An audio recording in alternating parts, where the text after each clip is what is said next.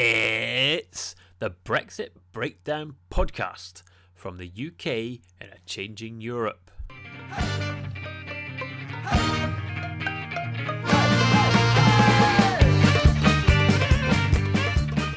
Hello, and welcome to another Brexit Breakdown podcast, the Christmas edition, no less. I'm James Miller, author, journalist, man on a mission to find out more about Brexit. My guest on this episode was Chris Wright. Who, I hear you say? Well, you know Spandau Ballet? You know Blondie? You know Midure off of Ultravox? He started them all in the music business because he founded Chrysalis Records and ran it through the 1970s and 1980s. And when he finished with that, he went into TV and was instrumental in bringing Midsummer Murders to the small screen, a show which has literally conquered the world. And we discuss its success a bit in our chat. He's also a football fan, and he used to run QPR, so an interesting chap, it's fair to say, and he's got some views on Brexit he was keen to share. I went along to London's swanky High Street Kensington to Chris's office, along with Simon Usherwood. He was a lowly reader in politics at Surrey University last time he was on this podcast. Now, he's Deputy Director of the UK in a Changing Europe, so congratulations to him on that. I wanted to talk to Chris about the impact of Brexit on the creative industries, and particularly the music industry, in which he's been such a big cheese. And since it's Christmas, there's a little bonus Christmassy chat at the very end that's worth sticking around for. And I'll be back after that bit with my observations and gubbins, and maybe I'll try and find some Christmassy music for the outro this week. But given the pictures on the wall of Chris's office, and the gold discs and all that sort of stuff, I started with a question that I think any normal person would ask.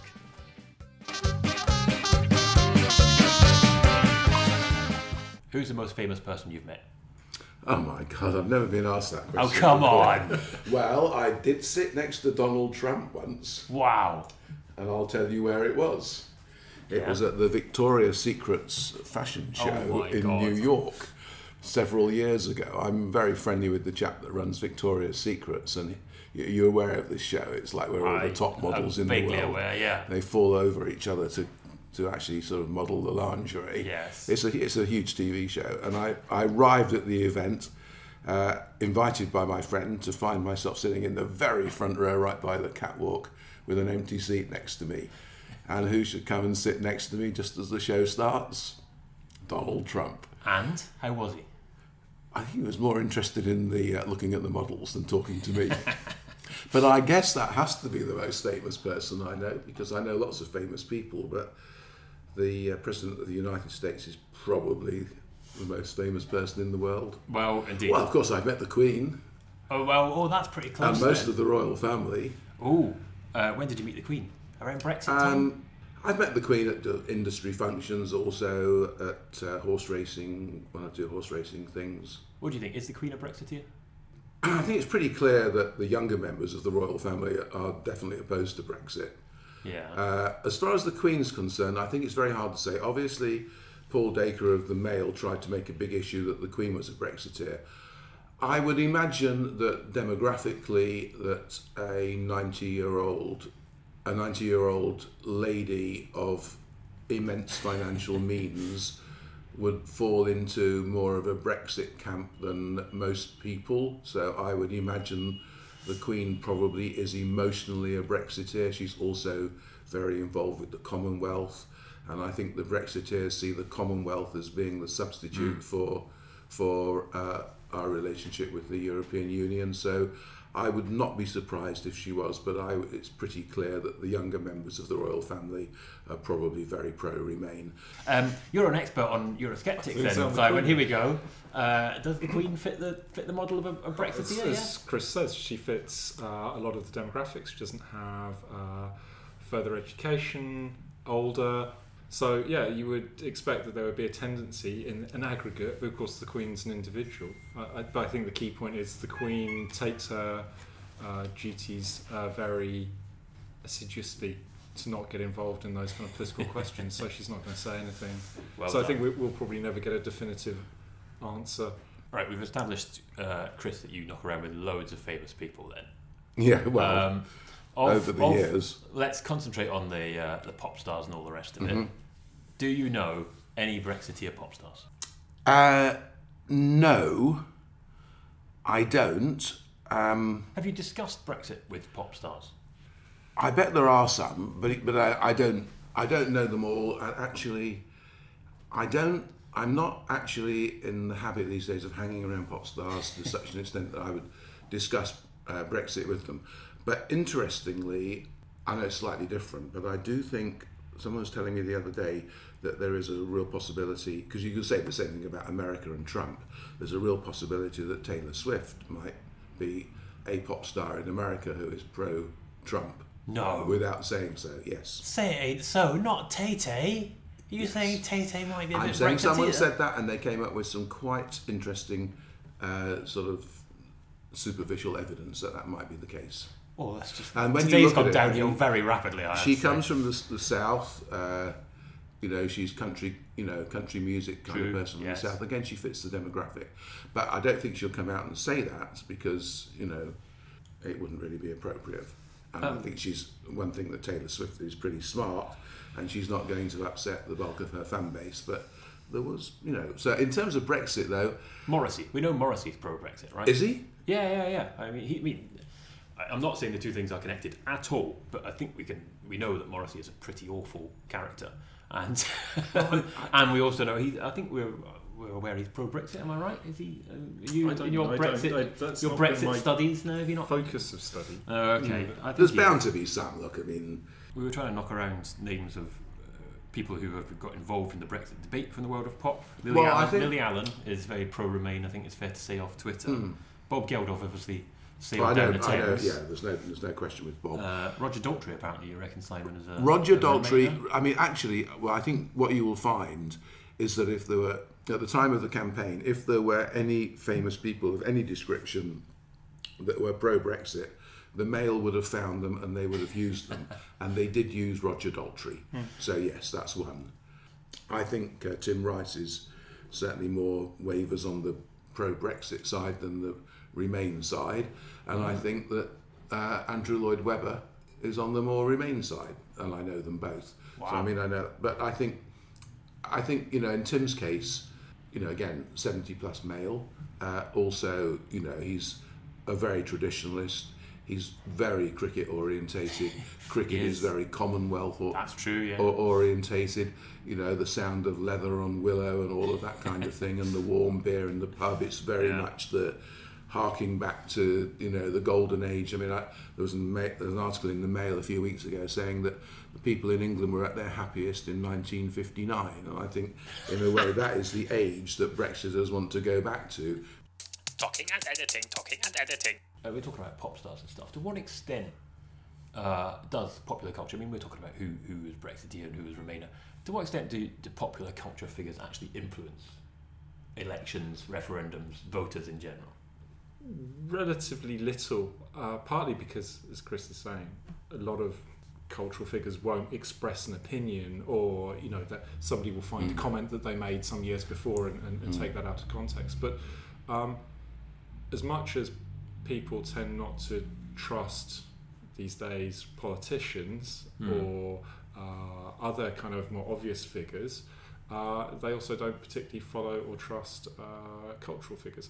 Maybe someone like David Beckham. I seem to remember seeing some figures in the referendum saying that David Beckham would be a crucial, be one of the more trusted figures. That he was somebody who has a kind of a track record of being sort of culturally and politically engaged in broad terms, and that if he came out, which he did, in favour of the EU, that would have an impact. And in the event, you didn't see any obvious impact. But he was wheeled out in the Scottish referendum as well, wasn't he? There was a few like that, and of course David Bowie famously got involved in the Scottish referendum, bizarrely. Although, who knows if it made any difference? But I think probably the only kind of cultural figure who really kind of got any traction was Bob Geldof, and mainly because of the debate about whether he had done more harm than good with his actions during the Battle of the Thames. Yeah. Well, Bob's very passionate about things, which is great. That's just Bob, and so Bob will put more into it than most people. Yeah, just sort of finally on the sort of pop star thing. I mean, I know it's also to some extent it's flim flam, but did pop stars in your, you've obviously worked with an awful lot of pop stars over the years. Do they engage in politics, or are they the sort of the stereotype would be that they're all a bit simple from the sort of the Spinal Tap types, and they're not really interested, or they don't get it, or whatever. What's your experience in that regard? Again, there's all kinds. I mean, there will be some that will be very engaged. On the whole, most musicians and artists are focused on their own careers and their own music and themselves. They're not necessarily people that think about the greater world. I suppose you forget, actually. I mean, Do They Know It's Christmas was actually huge because, as you say, pop stars didn't engage in this stuff, and then suddenly Bob Geldof and Midge Ure sort of went, right, we will engage in the world, and it was surprising, although, of course, I don't know whether you were involved in that. But well, Midge Ure was signed to Chrysalis, and I'm still involved with Midge Ure, and I know Midge pretty well, so I think Midge, he's a Remainer, right? He's Scottish, so he fits the Remainer mould, I'd have thought. I can't say for sure because I haven't discussed it with him. I'd be surprised if he wasn't, but I don't know. Yeah, but you kind of forget that this was such a big deal back in whatever it was, 84. Well, it was, but I mean, Bob did a fantastic thing there, and you've got to take your hat off to him. Bob can make things happen, and I think the thing with the thing on the boat in the Thames, Bob was very, very upset about the incident in Yorkshire, and he knew the husband very, very well, and this was the Joe Cox murder. Yeah, the Joe Cox murder, and I think that's why Bob got even more involved. I think that was the trigger for Bob, was that, not just the campaign in general. Talking and editing. Let's move on to the more substantive stuff.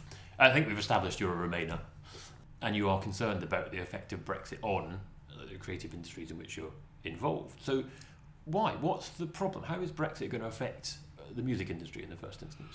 The starting point is Brexit is going to affect everything, and every single aspect of our lives will be affected by Brexit.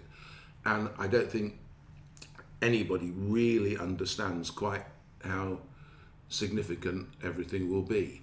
I mean, I've got family that live in Anguilla, in the Caribbean. Anguilla is a British overseas possession, what we used to call colonies. Yeah. But in order to sustain itself, it has to have seamless trade with the island of St. Martin, which is half Dutch and half French, because all the supplies come in and out, all the tourists come in, everything comes in and out. If there's a hard border between Anguilla and St. Martin, it's exactly the same as a hard border in Ireland. But then there are so many, but people haven't thought about, that's just one thing that people haven't thought about. All of the goods coming in and out of the country. I'm involved in the horse racing industry. I'd say most of the people in the racing industry are big Brexiters. They come from that kind of, country, British traditions and that kind of demographic. They all race their horses in France. They think it's great because the prize money is better. Yeah. All bloodstock is a mare living in England goes to Ireland to be covered. It comes back from Ireland, the foal, but then might go to France to be sold. There's all of this movement taking place all the time. How are you going to move horses around when you've got customs checks and border checks? Because it's one thing having the peaches from Spain rotting in the truck clearing customs in Dover, but you can't send a horse to run in France and have it stuck at the port for 3 days or more. I mean, has anyone thought about... No. I think we need to go to Anguilla for a podcast, Simon. Can you sign that off? I think it's worth a try. Is it really worth a try? It's worth finding out. Yes.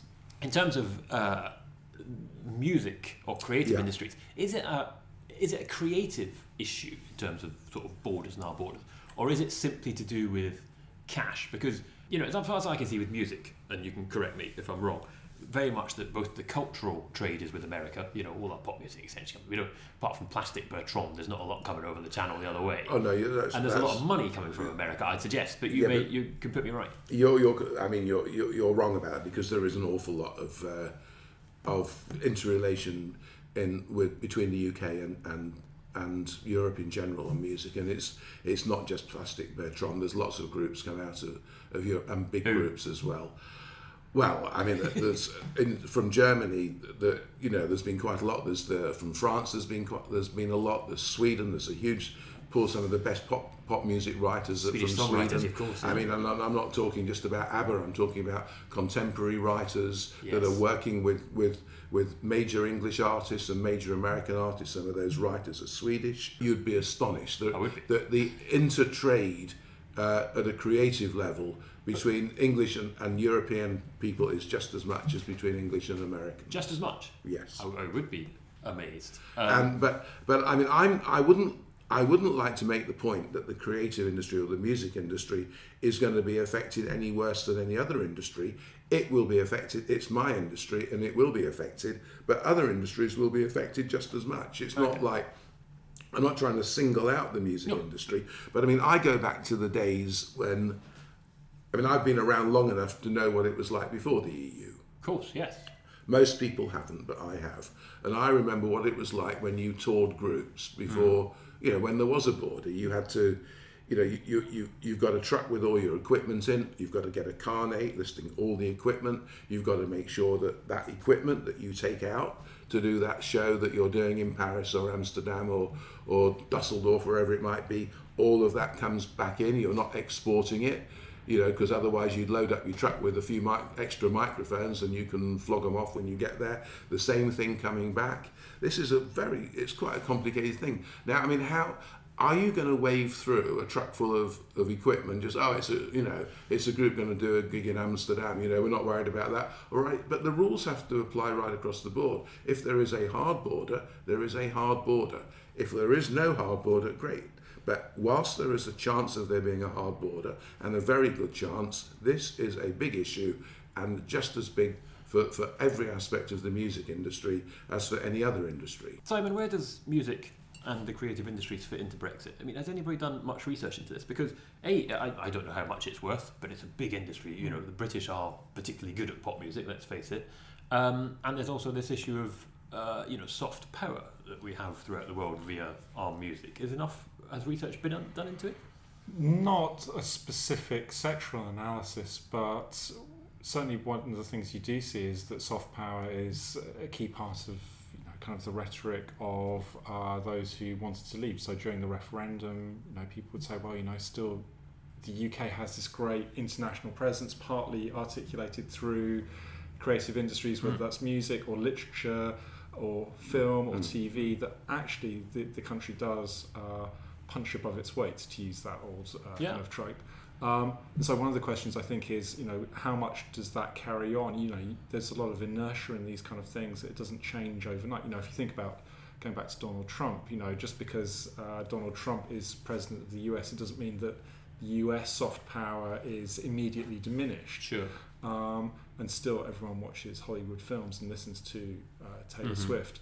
Maybe not after this podcast, but all of those things carry on. So it's a question about how much you can rely on that and how much you can translate that, if you want to think about it in more commercial terms, what the commercial benefit is. I think Chris's point's a good one, is that these industries are very internationalized. If you think about film, for example, production is international very often, a lot of cross-border funding, international crews, casts, marketing. So there are economies of scale that come, particularly in that kind of section of the market. And you can't underestimate the importance of the British cultural heritage on what it means Britain means to the world in general. You can get off a plane anywhere in the world, in the middle of Africa. You get in a car, you turn on the radio, the chances are that it's a British group singing a British song recorded in Britain with maybe other people from other countries on it. You go to your hotel room, you turn on the TV, there's a film with British actors or British artists. There's and it goes all the way back to Shakespeare and Charles Dickens and the Beatles, and all of this is thrown into this pot. And people think about Great Britain and they think about our cultural heritage. It is so important in giving us that relevance in the world, and it is something which should be protected and nurtured and preserved, and governments should understand this, and they don't, and that's why I get particularly annoyed at people like the Daily Mail that constantly rail against lovies. Anybody that is a creative person is like, a terrible kind of creature. Well, it shouldn't be, because we're the best thing that the country's got going for it. We don't, that taxi or car you get into in the middle of Africa where you're listening to British music, the car would be produced in Japan. Has that happened? Have you got in a car in the middle of Africa and Spandau Ballet's come on the Of course. Or how does that feel like? It's one of your bands. That must be brilliant. It is brilliant. Of course it's brilliant, and it happens all the time wherever you are. Now, if you go back like 50, 60, 70 years, the car would have been built in Britain, yes, and this would have been built in Britain, and that would have... But now, the only thing that you get is the music and the film and the TV and so forth that was built in Britain, and we should nurture it. And it just really upsets me that governments don't understand the relevance of that. It's an interesting point the way it's downplayed that, because I noticed recently, the last film I went to see, because I am really cool, was Paddington 2. And of course it's a Canal Plus co-production. And I did think, what happens after Brexit? Because a Canal Plus, I assume they're French, are they going to want to put any money into Paddington or into British films? What happens? And of course Star Wars has made, lots of that's made in the UK, but I suppose that's American. I mean, the other side of it, of course, is that the pound has devalued post-Brexit. So all our expertise, all our records, all this stuff is cheaper for people overseas to pay for. So could Brexit actually be a good thing if the pound it might make our facilities cheaper in terms of with a devalued pound? Yes, I mean there is that aspect. It's the one thing that a Brexiter looks at it as being like the big success. The stock market's up in terms of sterling, but down in terms of international currency. But because the pound is low, and any company which is valued internationally now has a greater value in sterling. I mean, it's one thing you can look at, but I mean, for me, it's a small plus. I mean, it's okay if you are a manufacturer manufacturing goods in the UK, like maybe JCB. I know that he's a big Brexiter, but of course JCB is one of the few examples of a British manufacturing industry selling throughout the world, and I imagine Brexit is a big bonus for JCB. I mean, the thing is, Emma Thompson's not going to become rubbish overnight when we leave the EU. The expertise is still going to be there, and it's going to be cheaper. So surely you can make a case that Brexit is good. Agree. In financial terms, Brexit is good. I suppose the argument that it's in the creative terms, it's not, because you're sort of closing yourself off. You could be seen to be closing yourself off. I don't think Brexit as such is going to diminish the cultural significance of the country. It's going to change things in specific things like groups touring abroad in Europe, and it's the practical issues which have to be overcome, not the overall emotional issues. It's a strange one, isn't it, Simon? You can make a case that Brexit will be good, purely in financial terms, if you like. I find it really weird, because I studied history, and devaluations were always regarded as embarrassing and a bad thing. The most recent devaluation following the referendum apparently is a great thing. But in financial terms, you can say it's going to be a good thing. And yet, I'd suggest Brexiteers did not flag this up during the referendum, going, vote for Brexit because we'll become better. Our music and creative industries will become bigger. As Chris says, it was all about slagging lobbies. Yeah, but I think their argument was more that these things will carry on. And it's Chris's argument as well, that these things will carry on because those things don't change overnight. People don't consume culture on price typically. You don't buy a record more because it's a bit cheaper. You buy it because you like it. And again, it's about the quality of what people produce. Nobody buys records anymore, Simon. I hate to break this to you. No, I know, but you buy a download, or the kind of things you don't. And so pricing is now, because so many people are buying online, or even not buying, they're streaming through services. Well, they're buying the streaming. Yeah. So, but the price of the streaming is unlikely to change radically. Although potentially, if you're going to have to renegotiate intellectual property rights, then that might raise prices or costs. So there are multiple factors going on. And where did Spotify come from? Sweden. Oh yes, of course. Swedish company. What's with the You know, Swedish you pop can't. music? I mean, Universal Records. Who owns Universal Records? Don't know. It's French owned. Yeah. Is it? Mm. Should have done So more. Should have done more research, shouldn't I? So again, it's a question about how it changes patterns of ownership, access to services. So the point is a good one about all the supporting people who help artists produce and perform and tour. That that's professional services of various kinds. So they're also going to be going through lots of transitions. And if nothing else, there's going to be a whole load of rewriting of contracts to take account of the changing legal situation about free movement or about access to services internationally. I mean, it's one of these things that's not unmanageable. Come back to the US. Clearly, the US is not part and never has been part of the EU, but still has a lot of penetration. So these things are manageable and will be managed, but it's a question of disruption and transition costs that is difficult. And again, the issue, as has been discussed on other episodes, is at the moment we don't know what the future relationship is. So it's hard to plan very far ahead because things seem to change from week to week. It's an edit. Someone said something boring or illegal. Maybe told some slanderous story about Boris Johnson. You'll never know. Let's just mention Midsummer Murders.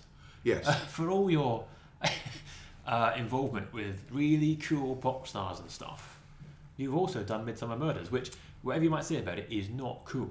I think that's fair to say. But it's literally shown in every country in the world. It is shown in every country in the world, and it has been an amazing success. I mean, Is there a specific Brexit worry? I mean, in terms of, not in terms of Midsummer Murders, or maybe in terms of Midsummer Murders, but in terms of selling programmes, formats around the world, or is it the same as the sort of music industry in the sense that the same issues come to I think it's the same as the music industry. I mean, if you create a creative product that people want, they will buy it. It's not going to stop Midsummer Murders being sold around the world. It's in terms of the creative process here. It's just the movement of people coming in and out of the country to not just perform, not the on-screen people, but the behind-the-scenes creative people. There might be a particular talented director or someone that's involved with one part of the process who's Hungarian or Czech or German or French or something, and how do they get their permits to come in the country and work on that production? Are you able to do that? And if you can't, we might as well produce it somewhere in the EU anyway, and then we can get all the people coming in that we want. You fan of Midsummer Murders, Simon? I can't say that I've watched it recently. Talking and editing. Let's just make it personal briefly. Given the glamorous lifestyle that you have led, I'm assuming you are loaded. You fit the, with all due respect, older person, not old, just older, profile. So you presumably are going to insulated from the worst financial effects of Brexit, if there are to be any. Why do you care? Because I care. It's a perfectly acceptable answer. Because I care. You're absolutely right. Why am I having sleepless nights over it? Why is it affecting me so badly? It's not going to change my life. It'll change the lives of my kids for sure, and I worry about that. And I do think, and their kids, I do think that their future is going to be a lot worse than it should have been. But from my personal standpoint, at my age, it's not going to affect me dramatically, but that's not the point. I don't think like that. I think about what is the right thing and what's the right thing for the country, not what's the right thing for me. When I go to a polling booth to vote, I don't think, I'm going to vote there because I'm going to pay less taxes if I do that. I think about what is the right thing for the country. Maybe I'm just different, but that's how I think. Best thing! Worst thing. Chris, the best thing about Brexit? Because surely there are, you accept there might be good things. What in your view will be the best thing? I can't think of any. Alright, it's going to get cheaper. That's going to be a good thing, right? Is that not possibly a good What's thing? going to get cheaper? Well, in terms of your creative industries will be cheaper for people from abroad to buy. Is that... No. No? No. that... If you give me, you should have warned me. You should have warned me. Give me a couple of weeks to think of something. I gave you a day. You gave me 24 hours. I know, it takes longer than that to think of something. QPR might get better. No. Everybody else might get worse and come down to QPR's level. Nothing well, good. I mean, You're I the suppose... first person we've had on that's found nothing good about Brexit. All right, given that, then you're only allowed one thing for the next question. Yes. What's going to be the worst thing about Brexit? I think the worst thing about it is not so much all of the practical things which we've discussed. I think the worst thing about it is that I think it is regressive, and I think it is being led by people that are small-minded, that don't see the bigger picture, that are blinkered to the way the world is developing. In terms of sort of practical results from that, if you like, is that just a worse political environment, or does it make the nation sort of more small-minded and inward-looking? Yes, it makes the nation small-minded and inward-looking.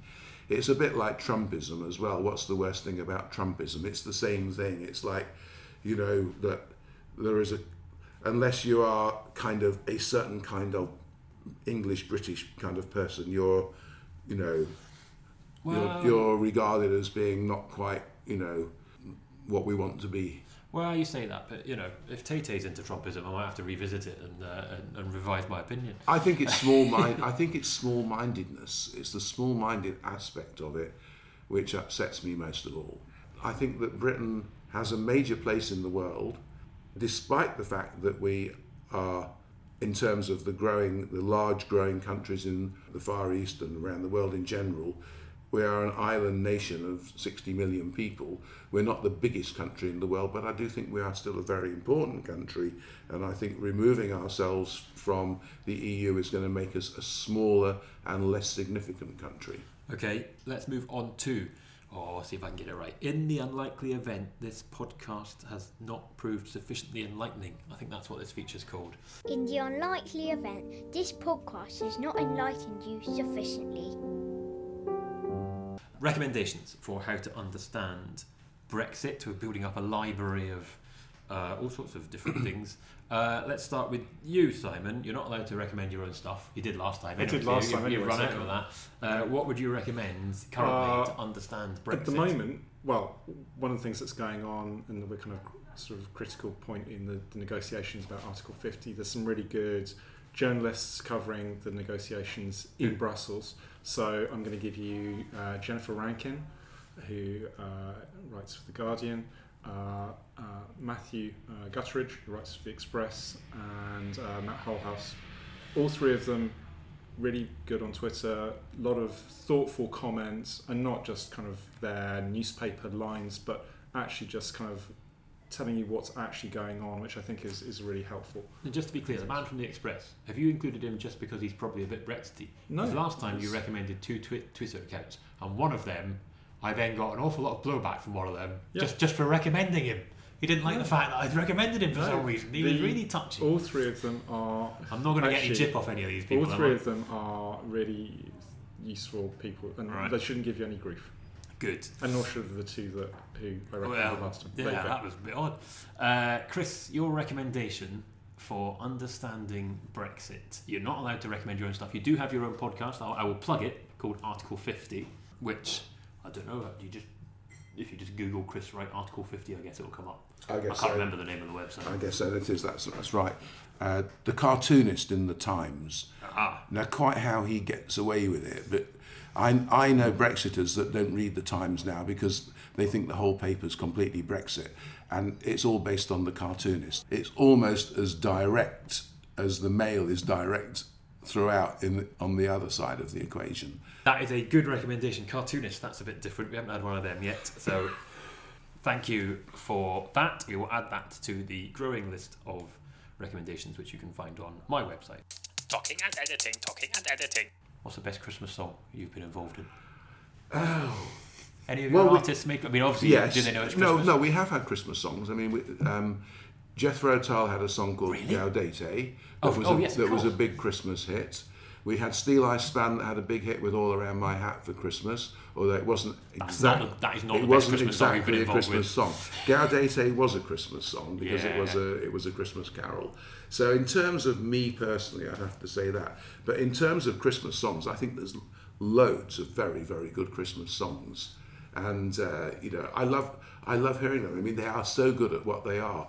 Whether it's the Slade or the Roy Wood, they're both great songs. The Greg Lake was a very good song. Yes. Obviously the Pogues and Kirsty MacColl. The David Essex is only a Winter's Tale. Written by Tim Rice and Mike Batt. Was it? Lovely song. There's so many good songs, and these come out every year and sustain because they are good songs. We need to tie in Christmas and Brexit. You got a favourite, Simon? You got a favourite Christmas song? I can't say that it's a particular genre that I've. Oh, I've come on! wanted to. Everyone's got a favourite But Christmas I think, song. I think we could say. You don't be that, too cool for Christmas no, songs. I can't quite. You must have a think- favourite. No. Everyone I'm likes. not gonna be drawn Either on if you're this. cool, then you're going to say the Pogues. Yeah, but if you're I'm not not cool, then you're cool. going to say Slade. I'm also not going to say. Shakin' Stevens. Oh, come on! I didn't say Shaking wrong with Stevens, you? but they're all good. Yeah. Everyone. They sustain from year to year because they are good songs Yes, and good records. you're a Grinch, Simon Usherwood. Yes, I am.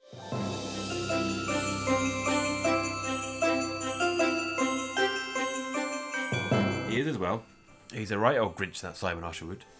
He boycotted last week's UK and a Changing Europe Christmas Brexit quiz. My goodness, that was a thing.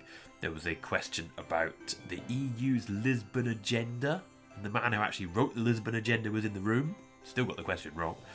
There was a question about Article 50, and there was people in the room who had copies of Article 50 on them that they carry with them at all times.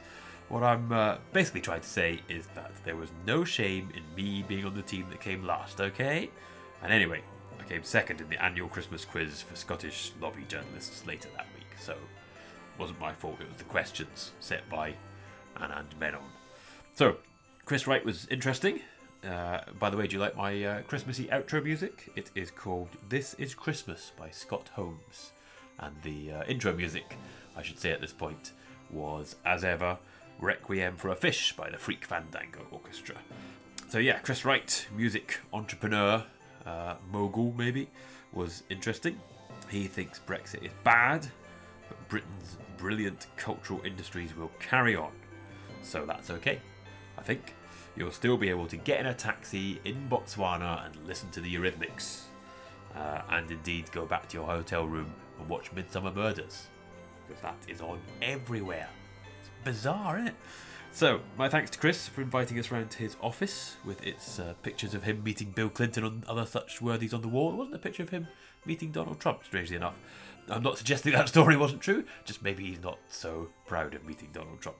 Where else can you get a Brexit podcast that runs the cultural gamut from Dickens and Shakespeare to Taylor Swift and Plastic Bertrand? Hey? Bet you'd forgotten about Plastic Bertrand, and now you'll be humming that song for the rest of the day. His one song. Talking about music, the correct answer to the which is the best Christmas song question is, of course, Just Like Christmas by Low.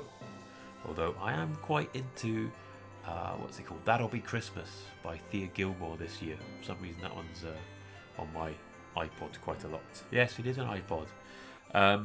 Christmas is here, which means there'll be no more podcasts this year. My thanks to all and any listeners who've joined me as we get the Brexit breakdown off the ground. We'll be back in 2018 and we may make some tweaks to the format. If you've got ideas or suggestions to that end, please get in touch. You can email UK and a Changing Europe podcasts at gmail.com. Tweet me at Political Yeti. Tweet the UK and a Changing Europe. They're at UK and EU, and their website is ukandeu.ac.uk. My website is james-miller.com, where you can find all the recommendations that we've been accruing through the series so far. And of course, you can no doubt leave messages on SoundCloud or on your preferred podcast provider. We're on iTunes and Acast. Please go on there and rate and review us. Subscribe, rate, review, give us nice words and lots of stars. Please. It's Christmas. That's what I want for Christmas. There's lots of good rates and reviews on iTunes and Acast. This has been the Brexit Breakdown from the UK in a Changing Europe, supported by King's College London, funded by the Economic and Social Research Council.